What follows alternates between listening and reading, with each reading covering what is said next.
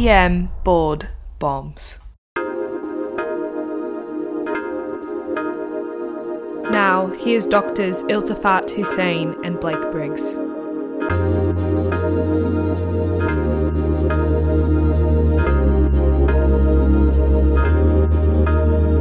Welcome back to EM Board Bombs, where Blake and I are psyching ourselves up because it's 11:30 at night and we both worked a shift today on a Saturday.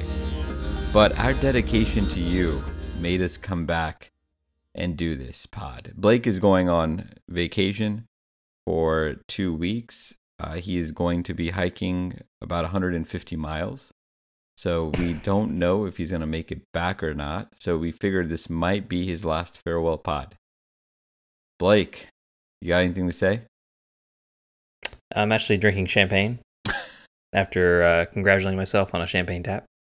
Oh, congratulations. Is that for real? Maybe. Where are you going? Yosemite. Oh, you seem like the Yosemite type of guy. What does that mean?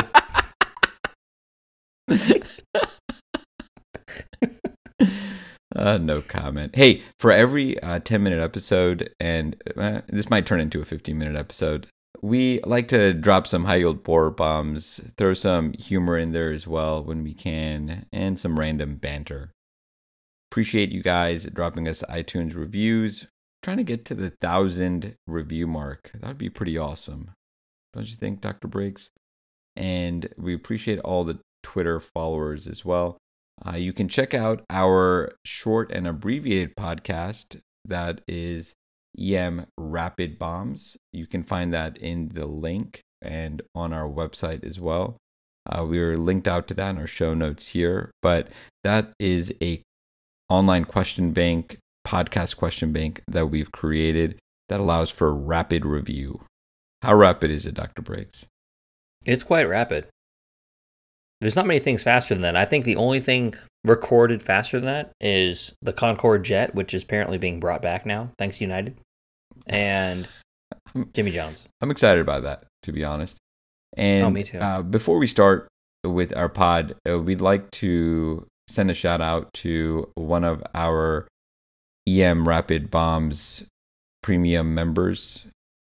You know who this is, Dr. Briggs?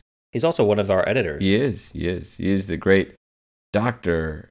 Sean O'Sullivan up in Hamilton, Ontario at McMaster University. He sent us a wonderful note from what he described the frozen wastes of Canada. All right. That was his description. All right. Oh, Canada. And saying that he just enthusiastically endorses the Rapid Bombs format. It is now what he has with his morning coffee. But I appreciate the message that he sent us, and we like that he listens to us while he sips some coffee. Yeah, thanks again, Sean, for all your hard work with our handouts and editing that you do. Really just a big source of quality control. Hey, let's dive into this, Iltafat. We got a lot of work to do today. All right. A 70-year-old male presents to your ER with the chief complaint of shortness of breath.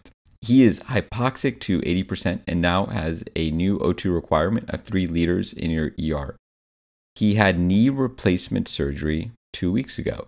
He stopped taking his post-operative anticoagulation after his surgery because he thought it was making him constipated, but he did continue to take the Percocet he was prescribed. That makes sense. Of course.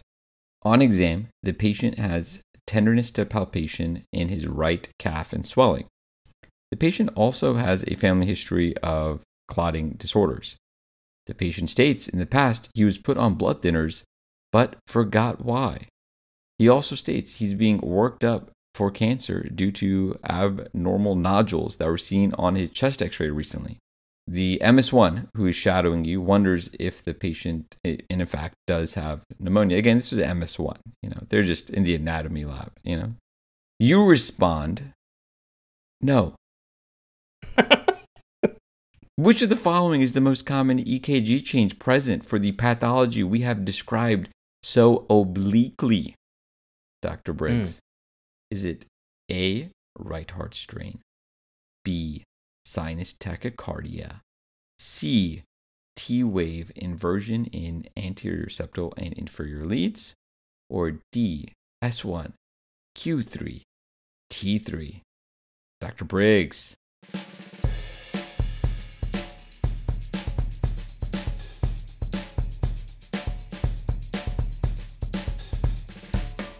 The correct answer here is going to be choice C. Most common EKG change is T-wave inversion in the anterior septal and inferior leads, which is found in 68% of patients with PE. What is nice sinus tachycardia? What? I know, it's not the S1, Q3, T3. What? Oh, we're going to get into this. Oh, you thought you had this because we made the beginning so easy. Oof. Yep. Here's the problem. It took us long enough, but we're actually going to cover a major disease of emergency medicine. AKI, correct? Or contrast-induced nephropathy, right? No, neither of those. I'm sorry. Discussing admission to medicine versus trauma? No, that's exhilarating, but no, we're actually going to cover PE. It's like the bread and butter of emergency medicine. Meat and potatoes. I don't eat pork. All right. Look. So to reward our listeners, we wanted to be complete jerks with this question.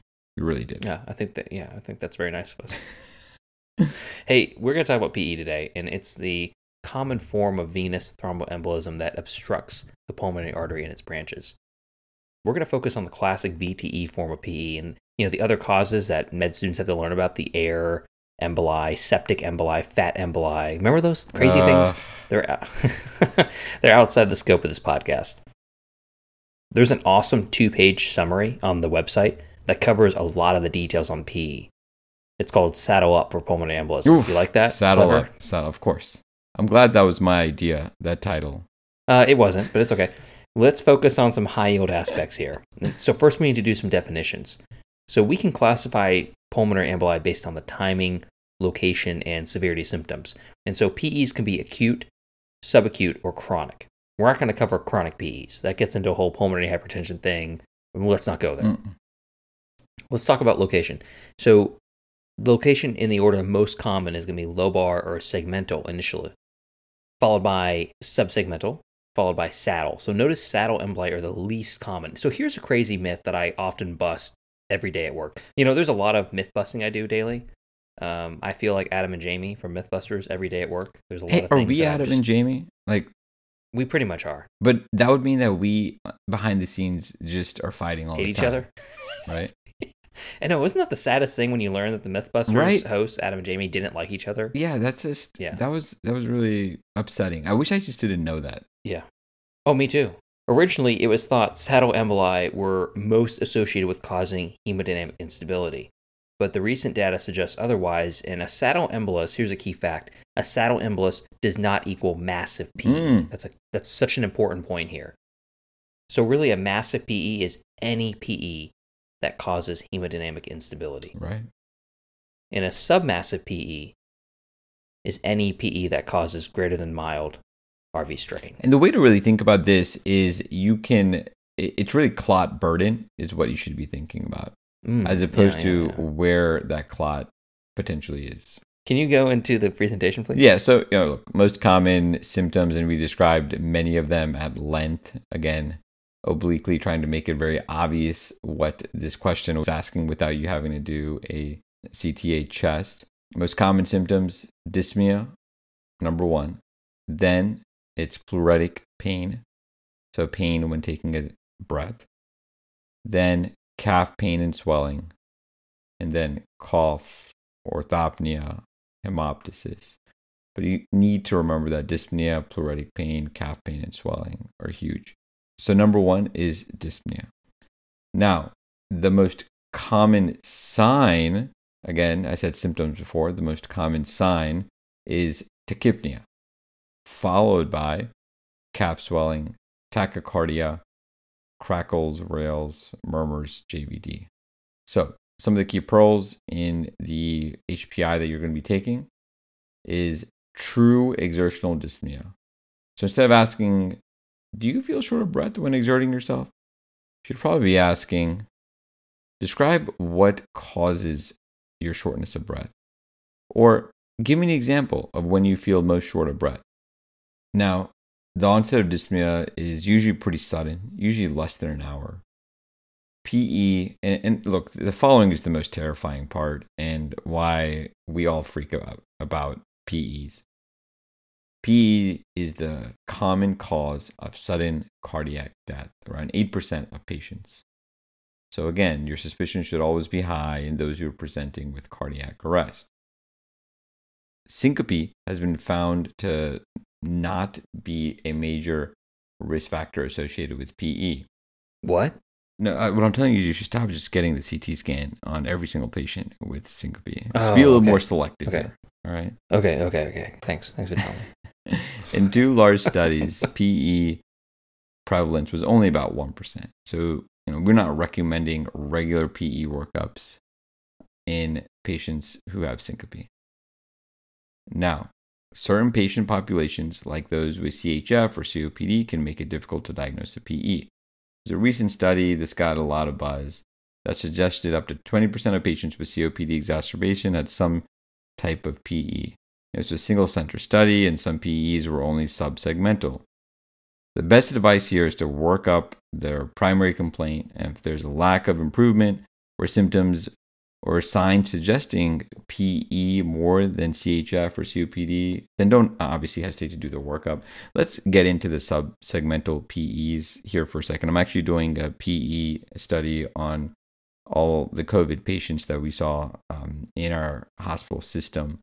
And I did a dive into the whole subsegmental PEs, and it was interesting to find a couple of studies that showed that it's starting to become a bit controversial if you should even treat subsegmental PEs. Look, we're all going to treat them. We're going to treat them, right? But it was interesting because there are studies that show similar outcomes in folks with subsegmental PEs that receive treatment and in those that do not. Those that did not receive treatment was because they could not tolerate anticoagulation, and they did just fine as well. So when I have a resident who catches a subsegmental PE, or early on in their training is like, hey, I got the PE, and it's like, well, subsegmental, and the patient has barely any symptoms. I really wonder if I'm helping. Do you feel like you're helping when they go home and warfarin and come back with a headache? Only if I'm ordering that CT scan of that. Exactly. There's an attending that I worked with one time who his argument when it came to discovering certain conditions like subsegmental PEs or like one rib fracture, Right. like the things that are like, what do you do with these? He calls it the 100-year argument. And he would ask you, what would they do 100 years ago? And it's, well, we wouldn't know about it.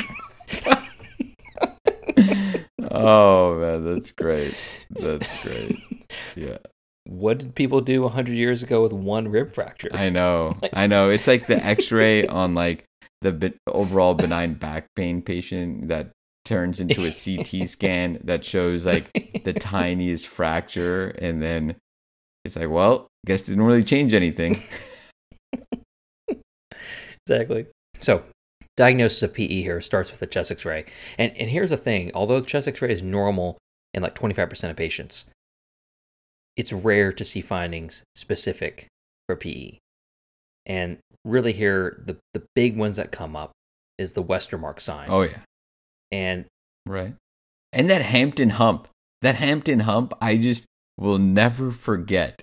the Hampton, yeah, that Hampton hump though. Right. That Hampton hump though. Honestly, out of all these signs, these silly little signs here, the Hampton hump is really, I think, the most commonly seen image on a chest x-ray on a test. And the reason is because they love to trap students and residents into thinking, oh, it's a pneumonia. Right. Oh, it's a big pneumonia. And it's going to be a pleural-based wedge-shaped consolidation, usually in right above that costal margin, Right. And they always love to show this, and they always love to say, hey, the patient comes in short of breath with cough. What do you want to do? And they show an x-ray, and you're like, oh, pneumonia, antibiotics, bye. And, oh, sorry, you're wrong. It's PE.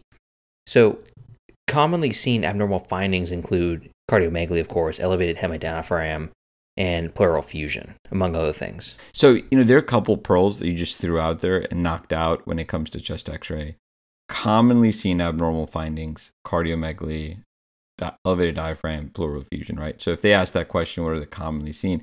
These are the three you should be thinking about. It's not going to be just jumping to Hampton hump or Westermarck sign. Now, Hey, why don't you talk about the EKG? Sure. So EKG findings are nonspecific and overall just limited value in the evaluation of a patient with potential PE. Obviously, you should be getting an EKG, but again, overall nonspecific. Now, a normal EKG can be seen in up to 30% of patients with PE. The classic S1, Q3, T3 has a sensitivity and specificity of 54% and 62%. Retrospectively, it was found to occur in only 20% of patients with CT-proven PE. Here's the key part where we really threw you off and we were jerks with that question that we asked. Total jerks. Total jerks. Sinus tachycardia is the most common presenting rhythm in patients with PE. The most common EKG change is T-wave inversion in the anterior septal and inferior leads, which is found in 68% of patients with PE. So again, the most common presenting rhythm is sinus tachycardia. The most common EKG change is T-wave inversion in the anterior septal and inferior leads. That's crazy. Hey, what about S1, Q3, Q3? Yeah, that's you're right. Are we burnt out about this? Because I am. I am too. And we're doing this in the tail end of both of us working a shift on a weekend. Hey, it turns out it's not specific for PE at all. S1, Q3, T3. However, if you see it on an EKG in a dystic patient, obviously a PE workup probably isn't a bad idea, right? No. Other rare EKG findings include evidence of new right heart strain like RVH, right ventricular hypertrophy, or right bundle branch block. Both of those are less than 10% of all cases. Right. So the big thing here to think about is before proceeding to diagnostic testing, you need to risk stratify your patient based on what their overall assessment is and what you're going to get out of their testing. So the first step, of course, is are they pregnant or not? We're not covering pregnant patients this podcast. Right. That's a whole nother podcast you could literally do with some of the newer algorithms that have come out for PE. Then you have to decide, are they hemodynamically stable or unstable? So let's cover the hemodynamically stable non-pregnant patient. This can be your most common patient for a PE rule-out. Iltafat, why don't you get into that? Yeah, and again, remember, with PE, it's really, you're trying to find the most efficient way to diagnose PE and to limit unnecessary testing. So you really need to be getting that CTPA study. So in this case, let's apply Wells criteria. Apply Wells criteria, they're high risk, greater than 6 CTPA. So this is a huge mistake that I oftentimes see made by residents is they'll say, absolutely, hey, I did Wells on the patient, so I'm going to be getting a dimer on the patient and we'll see what we find. I ask them, well, what was your Wells? And they say, yeah, I'm pretty sure it was low risk. And I'm like, well, there is a scoring criteria for this, right? So right. They oftentimes just assume that, it's more of a Gestalt type thing. It's not. So apply Wells criteria. If it's high risk, greater than 6, go straight to the CTPA. If you get moderate risk, 2 to 6, then it's case by case discussion. You can just figure out, dimer versus CTPA. Now, if it's low risk, this is going to be your less than 2. This is where you really have the greatest chance of reducing unnecessary testing. If it's less than 2 and the patient is less than 50 years of age, you need to be thinking about PERC. And if PERC is negative, you're done. Now, if PERC is positive, then you should be, doing a dimer. Now, let's get back to you did a Wells, the patient is low risk, and you've got someone who is older than 50, right? So older than 50 automatically pops you out of PERC. So that for that patient, you get that dimer. And I think that's the pathway that's often done a lot, but oftentimes the mistake you see is folks don't really calculate Wells score and confirm that the patient truly is low risk. Hey, let's get into unfortunate situations, which is hemodynamically unstable patients that you're concerned for PE. So if you have a high suspicion for PE in a hemodynamically unstable patient, guess what you're going to do? PERC? Not a CTA. Not a PERC, not a Wells. So you're going to do immediate anticoagulation with continued supportive care until you're able to proceed with a CT scan of their chest. Bedside echocardiography really shines here. It could potentially show evidence of right heart strain, like wall abnormalities, increased RV size, abnormal septal wall motion, decreased RV function. They're not at all specific for PE, but present in like 40% of patients. In general, RV strain is not the most specific, unfortunately, but when a patient is tachycardic and or hypotensive and looks ill, seeing that evidence of right heart strain, we're not going to get into TAPSE, measurements and things like that. It gets really specific here, but those are some really key things you can find on bedside ultrasound. Sometimes you can see a clot in motion, although that's very rare. These are just golden things to look for. So obviously in patients who are hemodynamically unstable and short of breath, the bedside echo is just such a fantastic tool to use to rule out other diseases like tamponade, etc. No, great points there. And we're going to finish by talking about treatment. So unfortunately, untreated PE has an associated mortality of up to 30%. Not good. And anticoagulation clearly reduces mortality and morbidity. Most deaths occur in the first week from shock. So, the massive PE group.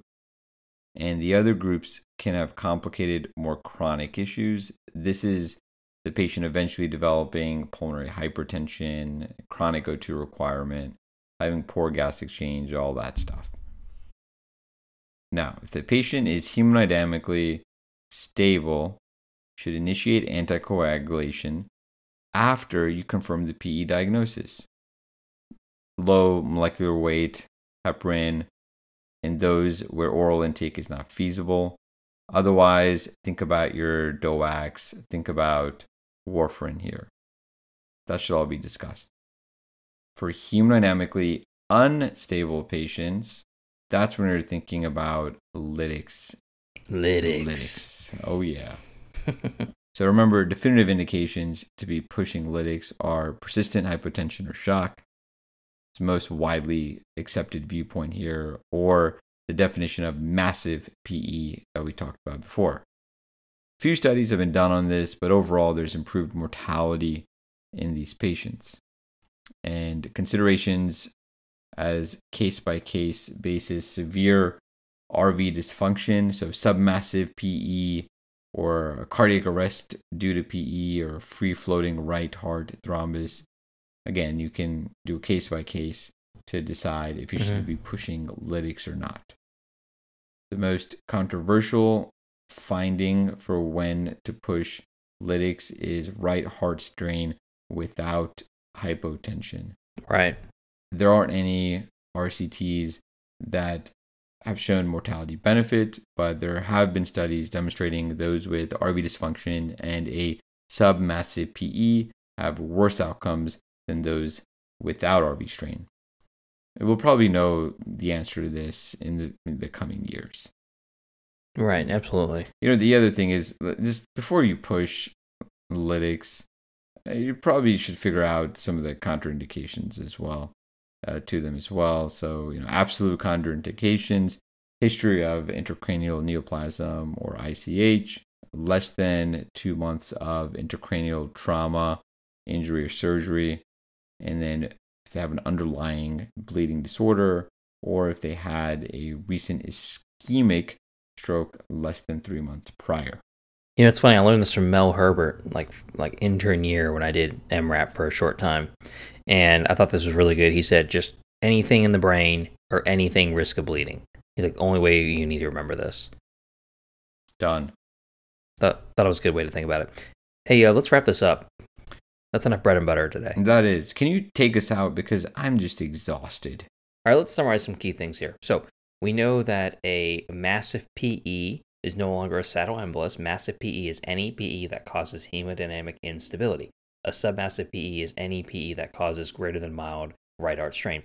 Remember, the most common symptom of PE overall, and this is easily testable, I've seen a lot of Roche review questions on this, is dyspnea. The most common sign is going to be tachypnea. Remember, you're going to be asking about pearls in the HPI like true exertional dyspnea. And know that the onset is usually less than 1 hour. It's a common cause of sudden cardiac death, about 8% overall. However, an uncommon cause of syncope, less than 1%.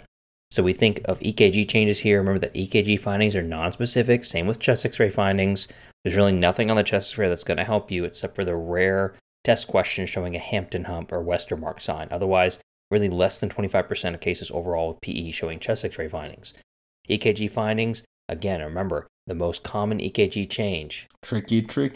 We're very tricksy here. The most common EKG change is T-wave inversion in the anterior septal and inferior leads, which is found in about 70% of patients with PE. In hemodynamically stable, non-pregnant patients, you're going to be doing a Wells criteria first. Based on the Wells criteria, if it's low risk, moderate risk, or high risk, you're going to decide what to do further. In a low-risk Wells patient, you're going to see if you can apply PERC. If they're PERC negative, you're done. There's nothing further to do. If they are PERC positive, or you can't apply PERC because they're greater than 50 years old and they're low-risk Wells, do a D-dimer. If there are moderate-risk Wells, you can discuss D-dimer versus CTA. That gets controversial. It depends on the case. And if they're high-risk Wells, we all know the answer to that. That's CTA. Anyone that's hemodynamically unstable, the answer is immediate anticoagulation, followed by continued supportive care, discuss CTA later on, and then try to do bedside echo to help you out with your diagnosis. And finally, regarding treatment, in a hemodynamically stable patient, you discuss admission versus discharge. The handout goes into more detail regarding discharge criteria for these patients, and you're going to start thinking about DOACs or warfarin or low molecular weight heparin. In a hemodynamically unstable patient, we're thinking about lytics, depending if they don't have absolute contraindications. What do you think about that? Was that pretty good? That was spectacular. I was impressed. After Thank you. 12-hour shift. Thank you. That's impressive. No, this is not your last podcast. You better come back in one piece, all right? I can't do this without you, Briggs. I can't do this 350 miles, right? Exactly. So that wraps it up for us. We'll be back again, probably in a week or two. Mm-hmm. And if you want to listen to some of our other podcasts, you can go to emrapidbombs.supercast.tech. That podcast now has almost 100 podcast questions that we've created. Those are very short questions, 2 to 5 minutes. Around the 3-minute mark is where we hit it. And we do just rapid questions, super short, with coaching as well. We have an interactive aspect to our website as well, where you can ask us questions. It's rapid fire, and we appreciate all the support we've gotten on that, all the messages as well, the emails folks have sent us, and how they really appreciate listening to that rapid podcast that gets delivered to your inbox almost daily. Sweet. Out. See you next time.